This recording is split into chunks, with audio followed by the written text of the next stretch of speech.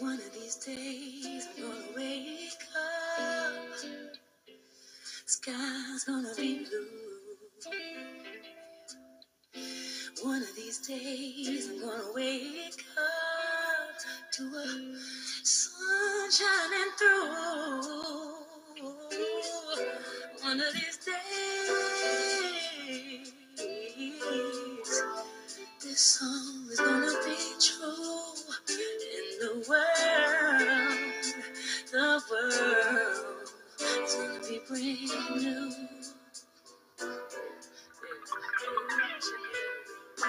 One of these days, I'm gonna wait. By the way, that this shot, foul shots, maybe that's where you want on the foul line. No, it's not like as bad as people have you believe. He could miss half of them and still make 15. And then I was once a good free throw shooter. Unfortunately, my idols, I started watching he was one of my idols. And, everybody talk about my free throw shooting and all that. I'll take it, All right, welcome to another edition of One in a Million. I am your host, Roland Million, and I started off with Bill Russell's infectious laugh because a lot of people said that his laugh could cure cancer. His laugh could turn any frown, as corny as it sounds, upside down because his laugh was so contagious and people loved to hear his laugh because you'd laugh when you heard his laugh, regardless of what you were feeling and how you were feeling. And in order for me to do this episode today, talking about a day that, is sad in many ways because he passed away yesterday. But in order for me to do this, I needed to hear his infectious laugh and his laughter to make me build up the courage in an emotional time to speak about Bill Russell. Bill Russell was not only a hero to many, myself included, but he was an example. He was an example to many people. He was an example of, even though times are tough, you can still persevere. He was an example of, if something is wrong, you speak out on it and you don't allow that to dictate what your life is going to be like. Now, Bill Russell was born, this episode is just going to be dedicated to the life of Bill Russell and the impact that he's made and giving an understanding. My platform has always been to try to give an understanding to the younger generation. So those who didn't see him, even my generation, people who didn't see him, who don't understand his greatness, I do this so people can do their research and do their history. One of the things that Bill Russell said was the best experience to him, his most important gift was his library card. And the reason why he said that was because he was able to learn, educate himself. So today, I want to try to be a library card for all of you when it comes to the life of Bill Russell. I won't say everything, okay? But I'm going to give you a little bit of the gist of what his life was like. Bill Russell was born in February 12th, 1934 to Charles and Katie Russell in Louisiana. Now, this was a time where it was the 1930s, so Jim Crow laws were prevalent. Segregation laws were prevalent. We were going through the Great Depression. Later on, we were going to be going through a war. FDR was the president, and no matter who was the president, racism was so prevalent, and it still is today, but racism was so prevalent back then, and civil rights were taken away from you. An example of civil rights, okay? Bill Russell's father, Charles, went to a gas station and was there before many white attendants, okay? Now, they were in Louisiana, and now, once he went there, he was there before many white people who were there to get gas. And the clerk said that they're going to serve the white people first before they serve him. And multiple people upon multiple people just started to show up, and he was sitting there waiting. So his father decided, I'm going to back up and I'm going to go to another gas station. The gas attendant pulled out a shotgun and told him to wait his turn. So this is just a little bit of an example of what life was like during these times. Now I'm going to move to high school. Okay, in high school, Bill Russell, what we all know him for, which is basketball, he wasn't really that good fundamentally. He had raw talent. He was athletic, okay? And back then, it's almost like he was the patriarch. You know how you say the matriarch and the patriarch of a family? He was the patriarch of blocking shots. The example of blocking shots, because back then you were always told to stay on your feet. And he thought, well, you know, if I stay on my feet, I can kind of alter a shot, but I can't really make sure that that person doesn't get a shot in. So he started to jump and block shots, and he became pretty damn good at it. And he became so good that he got himself an opportunity to play at USF, the University of San Diego, playing alongside one of his future teammates and one of his future best friends from the NBA and in life, Casey Jones. And you'd think everything was great because he was helping lead his school to wins. But most of the time that he was helping his school get wins, they were often turned away at hotels during road games.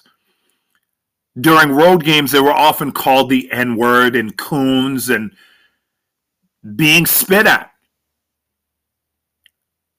If you want an example to see exactly what it was like, some people could watch the movie Glory Road to see exactly what that was like, especially in the South during these times.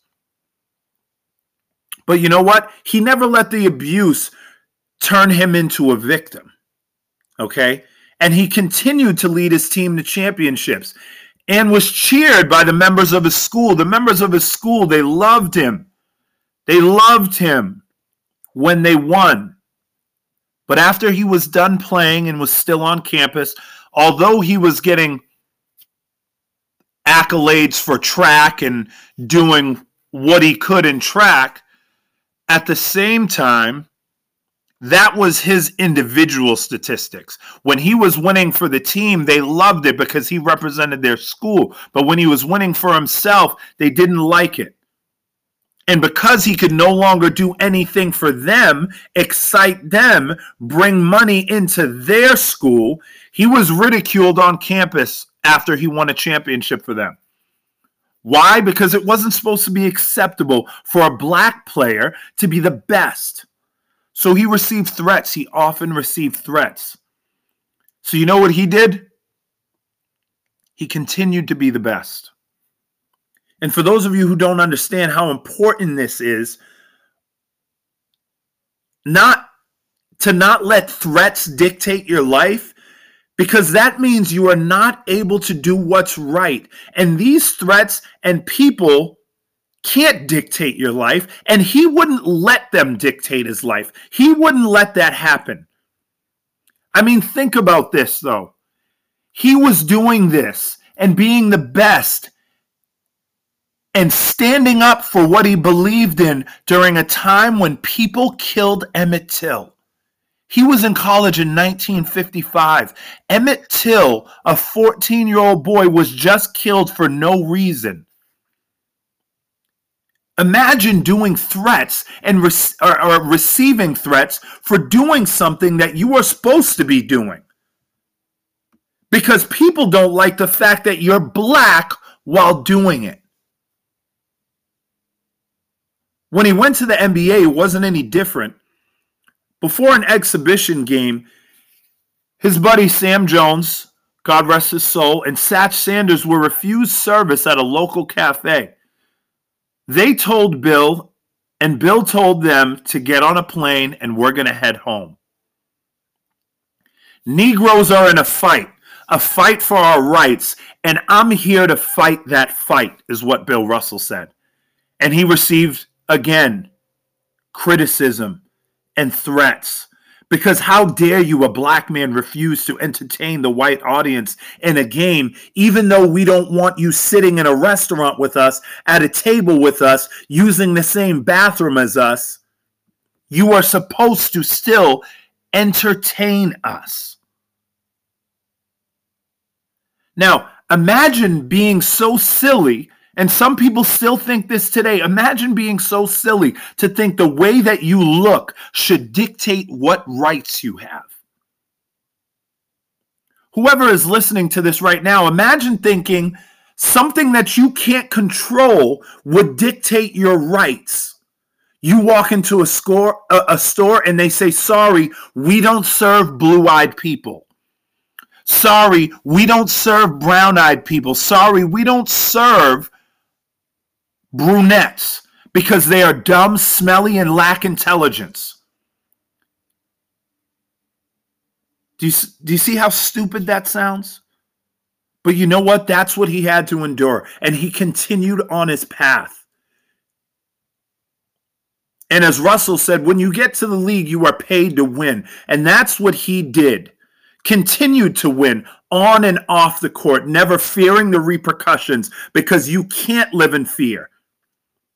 He's the only player to play in 10 Game 7s and win. He was a winner. And yeah, it's a team game, but remember the fact that it says the only player to play 10 Game 7s, meaning there was one constant on those teams, and that was Bill Russell. Somewhere along the way, people started to talk about it was easy to win in Russell's era because of the amount of teams. Imagine playing with 9 teams today.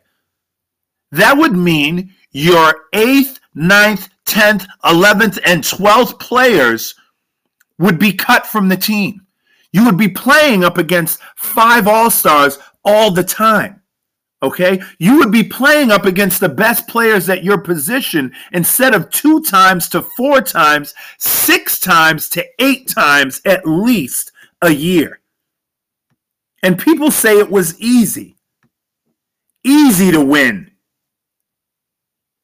Was it? Today you get social media threats. But there is security protecting these athletes.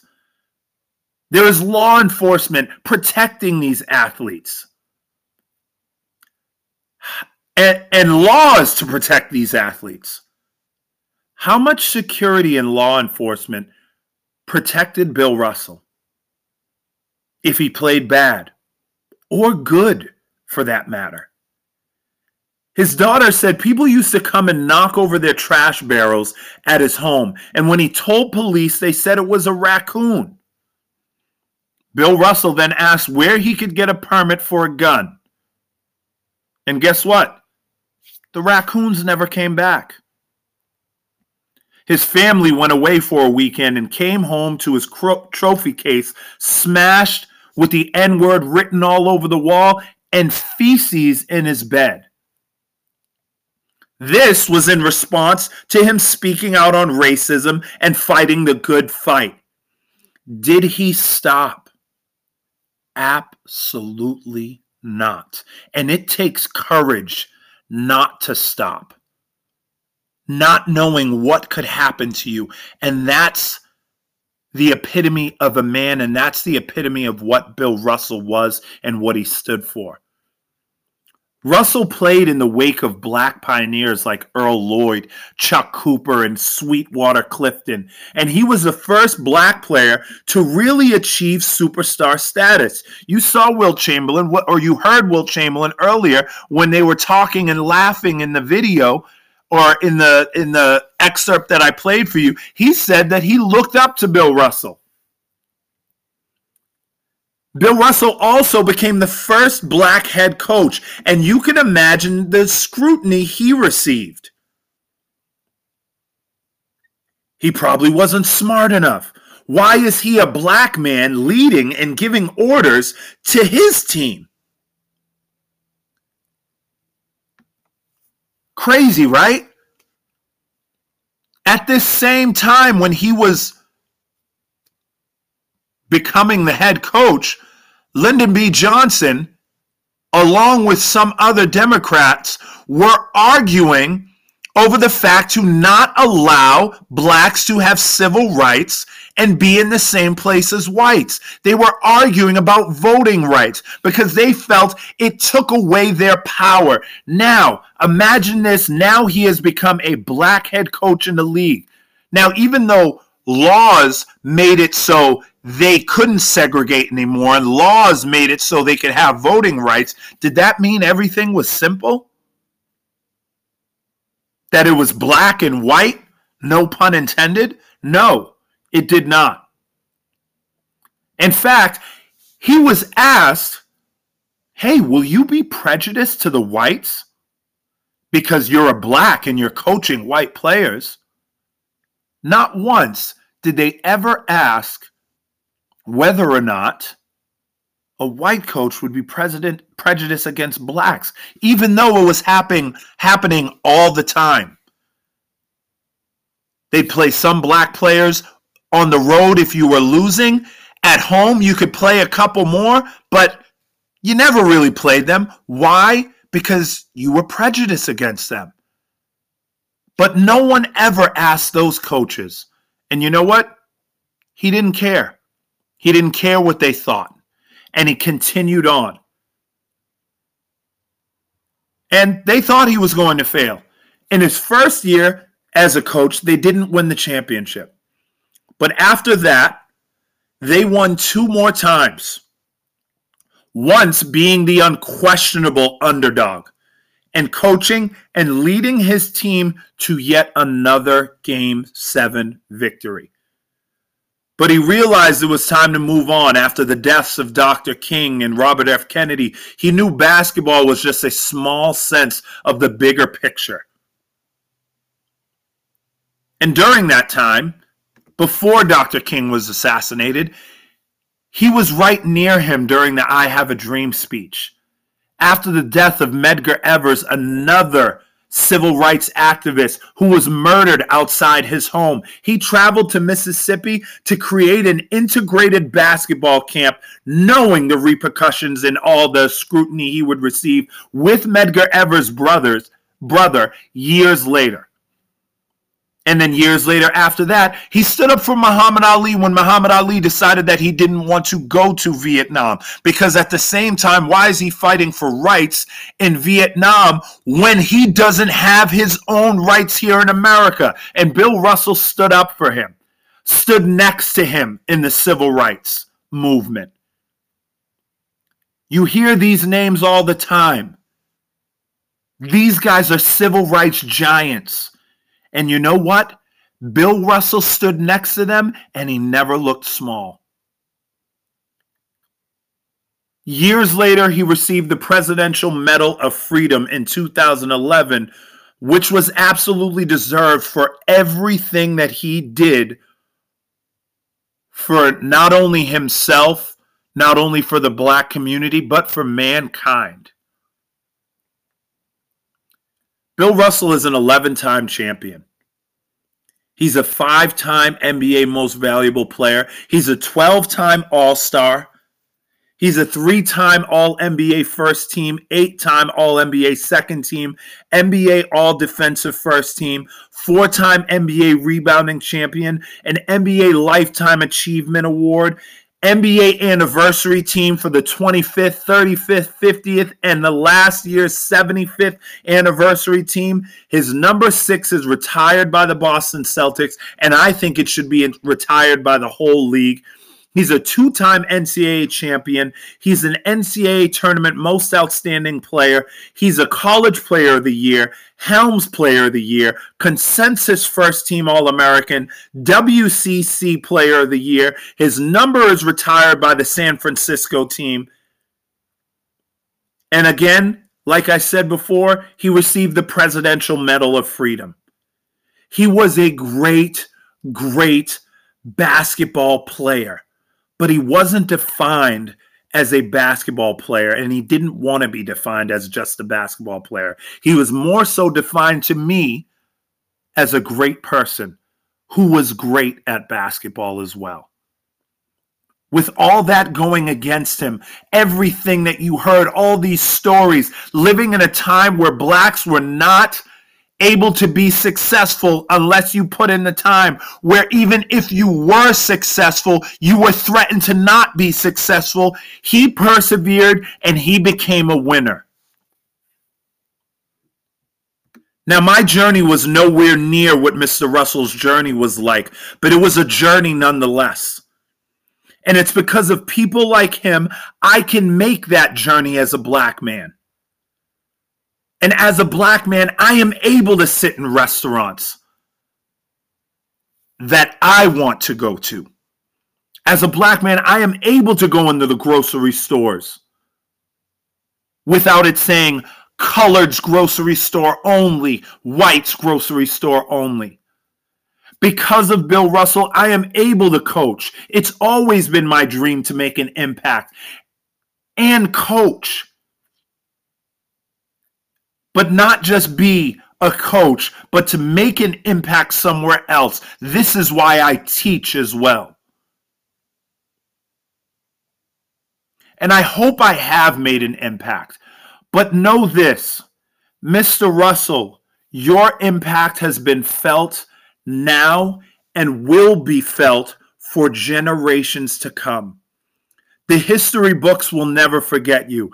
And I will do everything I can with my platform to make sure the younger generations, although they are sometimes a little bit stubborn, I was once that younger generation, I will make sure I do everything I can with my platform to make sure that they know who paved the way for all of us.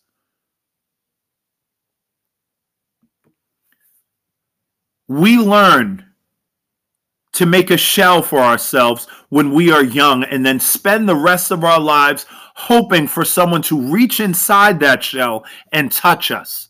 That's what Bill Russell said. I want to let you know, Mr. Russell, you did that for all of us, especially me. You touched us in so many ways that you wouldn't even know. And I think you do know it now as you are looking down, because there's absolutely not a doubt that you are in heaven right now, smiling, playing in a game for the first time ever with Kobe Bryant, playing in a game against Wilt Chamberlain, meeting up with your buddies Tommy Heinsohn, Casey Jones, Sam Jones, John Havlicek, Red Auerbach, meeting up with everybody that you were so close with. Mr. Russell, I want to say thank you. I want to say thank you, and I will continue to do what I can to make sure that people know the struggle that you went through to get where you are. Because sometimes it's hard for someone to be successful with all that's around him. And all that was around you, you were able to become successful, a winner on and off the court, raise a beautiful family, and set an example for what a man, a father, brother, sister, son, uncle, cousin should be like.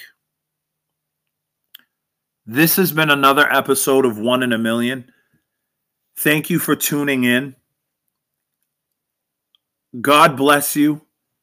God bless Bill Russell. And Bill Russell, may you rest in the most eternal of peaces.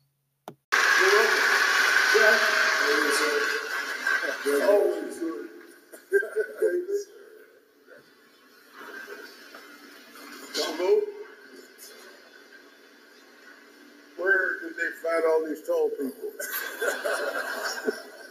Thank you.